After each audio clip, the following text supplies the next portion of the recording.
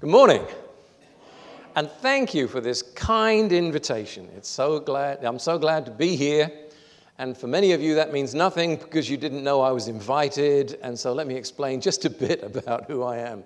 My name is Terry Boyle, and I work for a ministry that teaches the Bible on the radio. That's been our bread and butter ministry for 40 years. It's called Insight for Living. The ministry was founded by a pastor in Texas called Chuck Swindoll. And I represent Chuck here in Europe and English-speaking parts of this region. And I speak on his behalf, and I keep in touch with him and make sure we're all still singing from the same page. And I help with the ministry internationally in several ways that we'll explain a bit more about tonight. But that's why I'm here. I preach in all sorts of churches, in all sorts of places, and I'm just delighted to be back. I know your little flyer says that I haven't been here before. But it's just I have. It was a long time ago. It was about 10 years ago we were trying to work out. But let me just correct that. I don't want to correct it to be pedantic. I just want to tell you that I'm glad to be back as opposed to glad to be here for the first time. An anniversary talk, 176 years. It's always tricky. You know, it's always going to be a one-off. It's not part of a series or anything. And people take different approaches. People take different ideas up when they do an anniversary. But almost always there's a tip of the hat to history, and there's a nod to the future perhaps, and all the while trying to speak into the here and now of daily life and faith.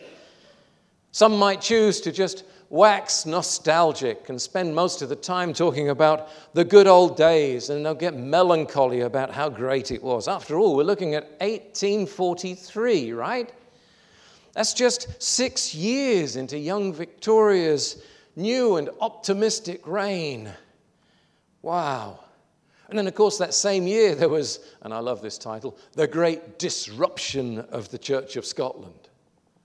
The Great Disruption, where hundreds of evangelical ministers marched out from St. Andrews down the street to make a new start free of patronage and state interference to establish what would become the Free Church of Scotland. And don't forget this, 1843, the first iron ship, the Vanguard, was launched from Napier's Yard in Glasgow. The very first iron ship launched on the Clyde, the year this church was founded. That's a lot of history, isn't it? Well, that's waxing nostalgic about the past, but some might prefer to gaze over the horizon of the future and say, what have we got coming down the pike that we need to look out for? Or what have we got to anticipate? What do we need to watch for? The challenges that we'll face as this chaotic world spirals down into seeming disorder. The politics of it and the economics of it and all the other threats that we see just over the horizon. Well, whether longing for the good old days or fearful about what might be in the days to come, we're nevertheless still constrained, we're still stuck to live out our todays to the best of our ability in the here and now. And I have somebody to show you in the scriptures that might help us to do that. Put yourself, for example, in Joshua's sandals. Now, I noticed from the website that you had a message about Joshua from about 3 or 4 weeks ago, I think. Beginning of the month, you were introduced to Joshua. I'm going to follow on from that. We'll be in Joshua chapter 5 for my talk. But think about Joshua and his opportunity to wax eloquent on the good old days. Imagine what Joshua's good old days were like. In his lifetime, he had seen the Red Sea parted. In his lifetime, he had seen the day the manna came and how it came day after day, keeping God's people alive in the wilderness. He had seen in his lifetime the day the water gushed from the rock when they were parched, dry, and thirsty. He had been trusted by Moses to spy out the land of Canaan as they prepared their first foray. And he came back with a good report, an optimistic report a truthful report. But the other spies, not so much. And they missed a chance.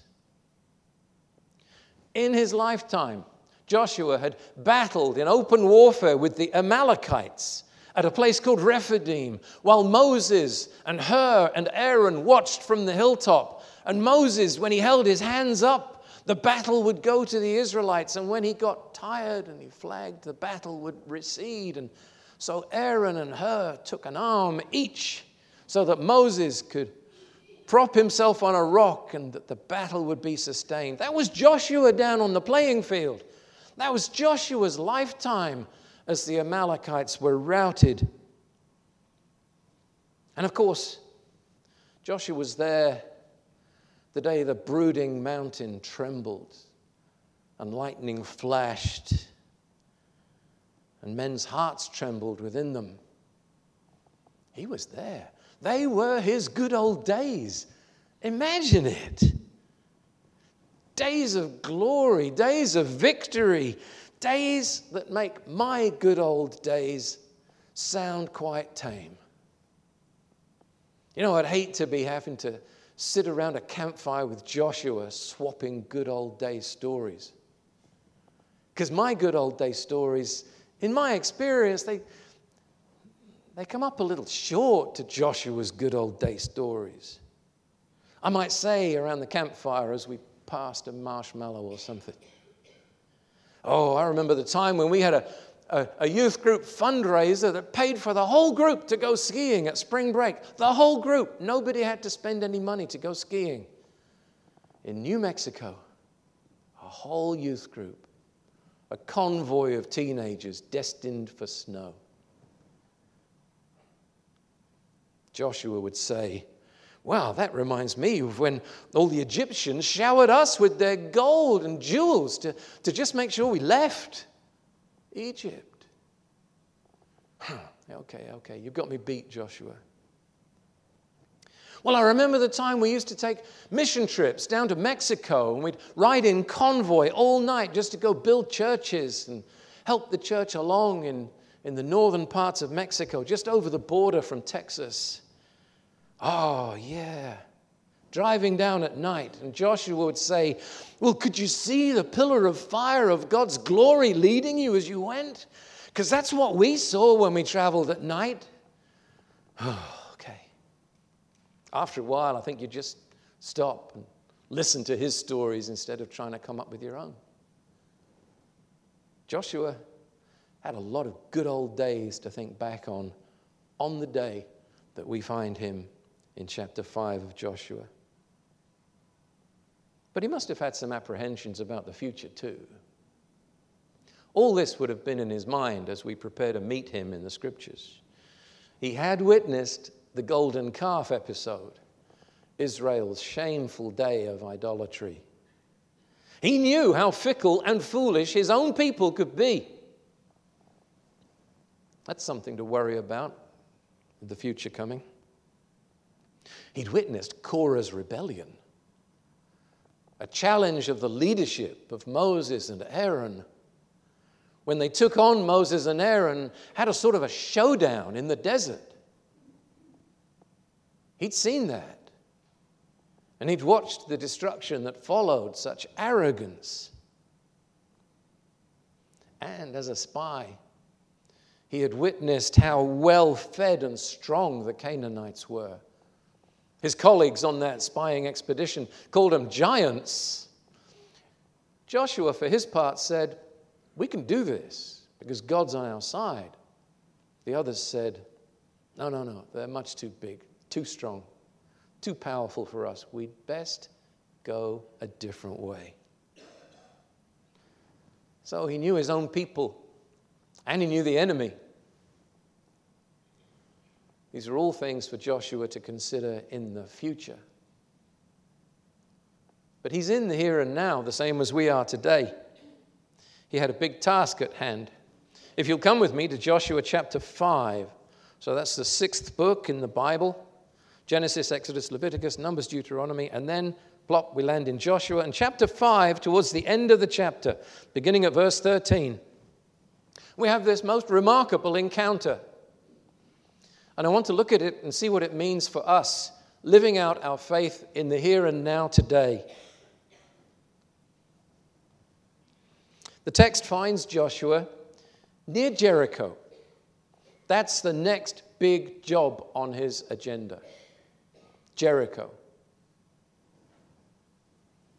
When Joshua was by Jericho, verse 13 of chapter 5 in Joshua, he lifted up his eyes and looked, and behold, a man was standing before him with his sword drawn in his hand. Let's leave it right there. Now, what's been on Joshua's mind up until this point? He's got a job to do. He's got Canaan to conquer. And the first obstacle he meets is this big walled city called Jericho, full of Canaanites, strongly defended. And Joshua has only ever done open field warfare before. Battles like with the Amalekites at Rephidim. He's never seen a walled city, I don't think. I don't think he's ever thought about how to get in one. He's going to be baffled. What do you do against a walled city? We've got slings and bows and arrows, and most of what we can do can't even reach the top of the wall. We don't have any siege engines. We don't have any battering rams. We don't have anything that we can use to bring down a city like that. And he's out there watching the city, wondering what to do. This was a new challenge, and he needed help. Out of the blue, Joshua is confronted by a startling sight. Now let's see who this man is. He lifted up his eyes and looked, and behold, a man was standing before him with his drawn sword in his hand. He's got the advantage over Joshua. He's taken him by surprise. It's almost like an ambush. His sword is already drawn, and he comes out of nowhere. Now, Joshua, at the end of the previous book, at the end of Deuteronomy, and also again at the beginning of this book in Joshua, he's told by God to be strong and courageous. And he's taken that to heart, because where perhaps I might tentatively peek around a rock at this warrior with his sword drawn, Joshua walks right up to him. He takes God's command seriously. Joshua went up to him and said to him, "Are you for us, or are you for our adversaries? Are you with us, or are you against us? Are you for our side, or are you against our side?" I love this. It's an easy question. Simple answer, you would think. By the time he gets there, I'm sure Joshua's sword is drawn too. He's probably up for a fight now if the answer's the wrong answer. He wasn't the kind to back down, and he was looking for an answer.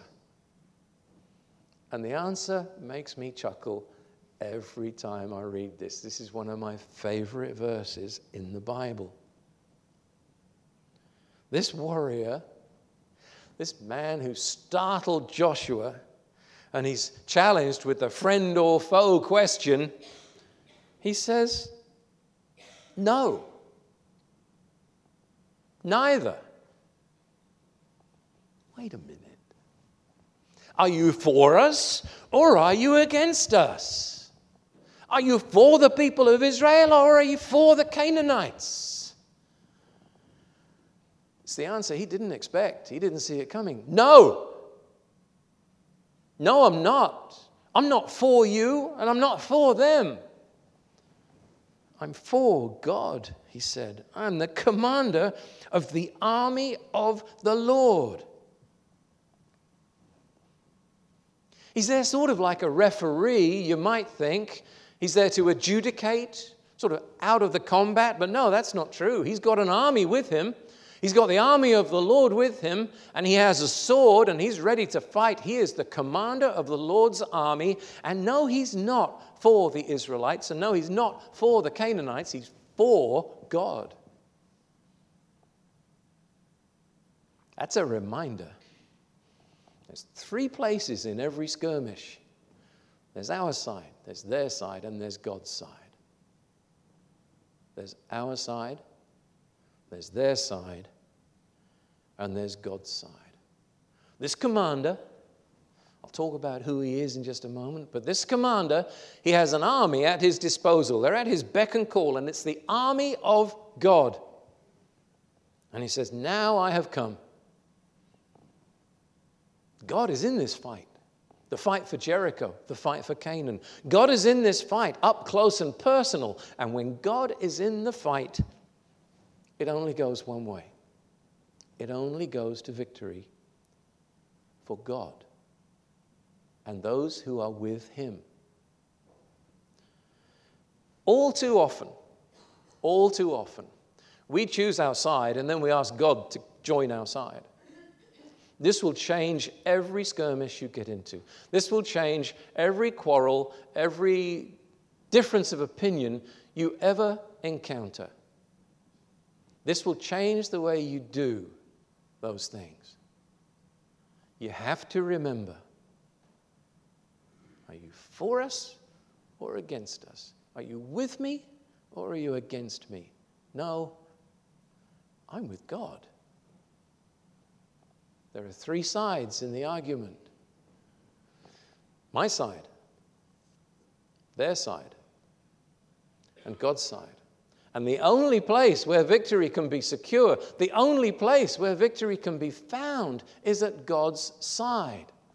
You see what this means? It's not like kids in the playground calling up sides for whatever the game of the day is. For me, back when I was a little boy this big, it was war. We used to play war in the playground with, pencil pistols and things like that. We'd play war and we'd go around the playground gathering in our own troops before we start the game. And you were either for our side or you were against our side. This changes all that. This will reframe every battle you take on. God isn't on your side. Now be careful how you read that. But God isn't on your side. You need to be on God's side. That's the difference. Think of it like this. I don't know if you've ever been to the international rugby. Maybe you have, maybe you haven't. But I went to the international rugby down in Wales.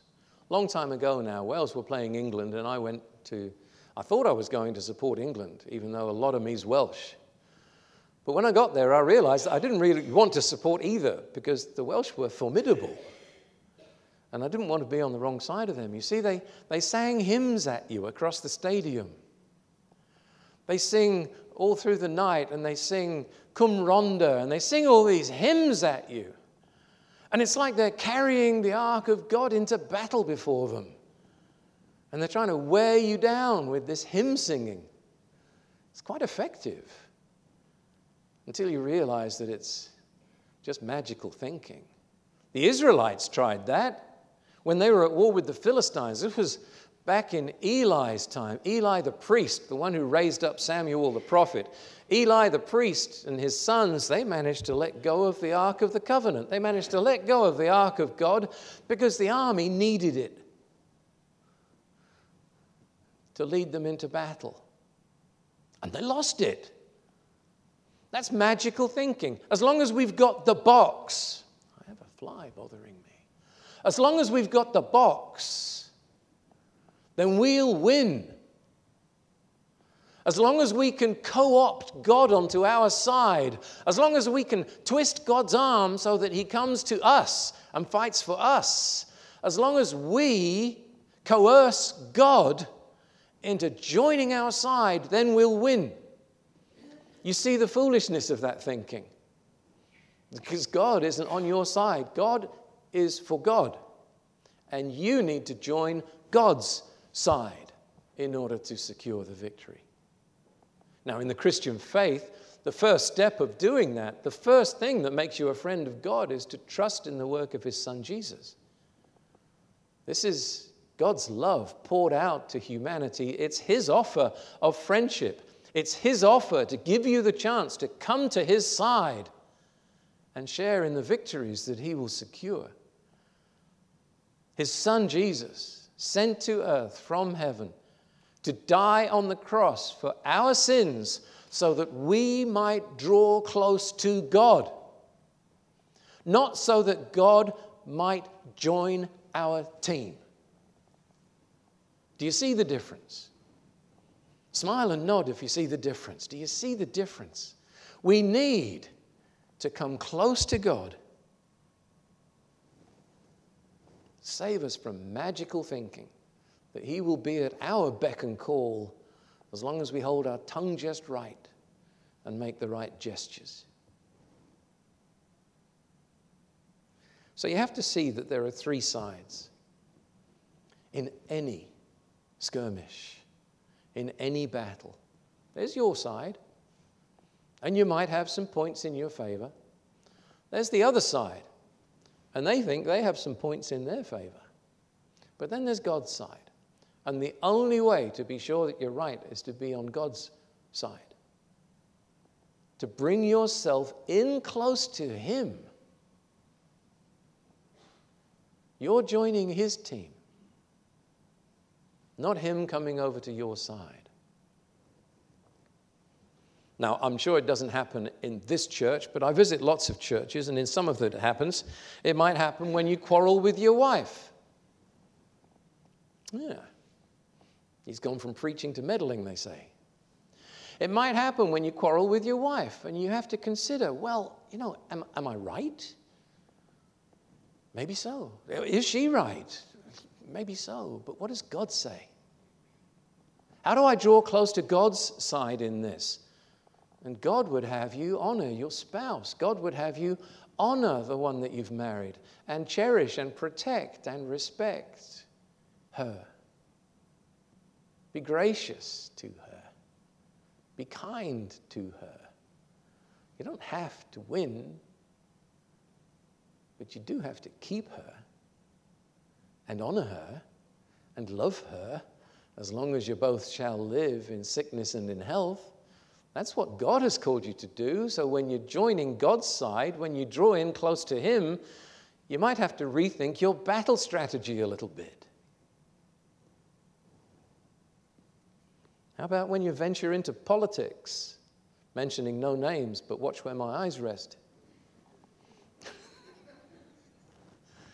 When you venture into politics, and there's always this thing, there's their side and there's our side, and whose side is going to win, and let's recruit God to our side and fly his banner.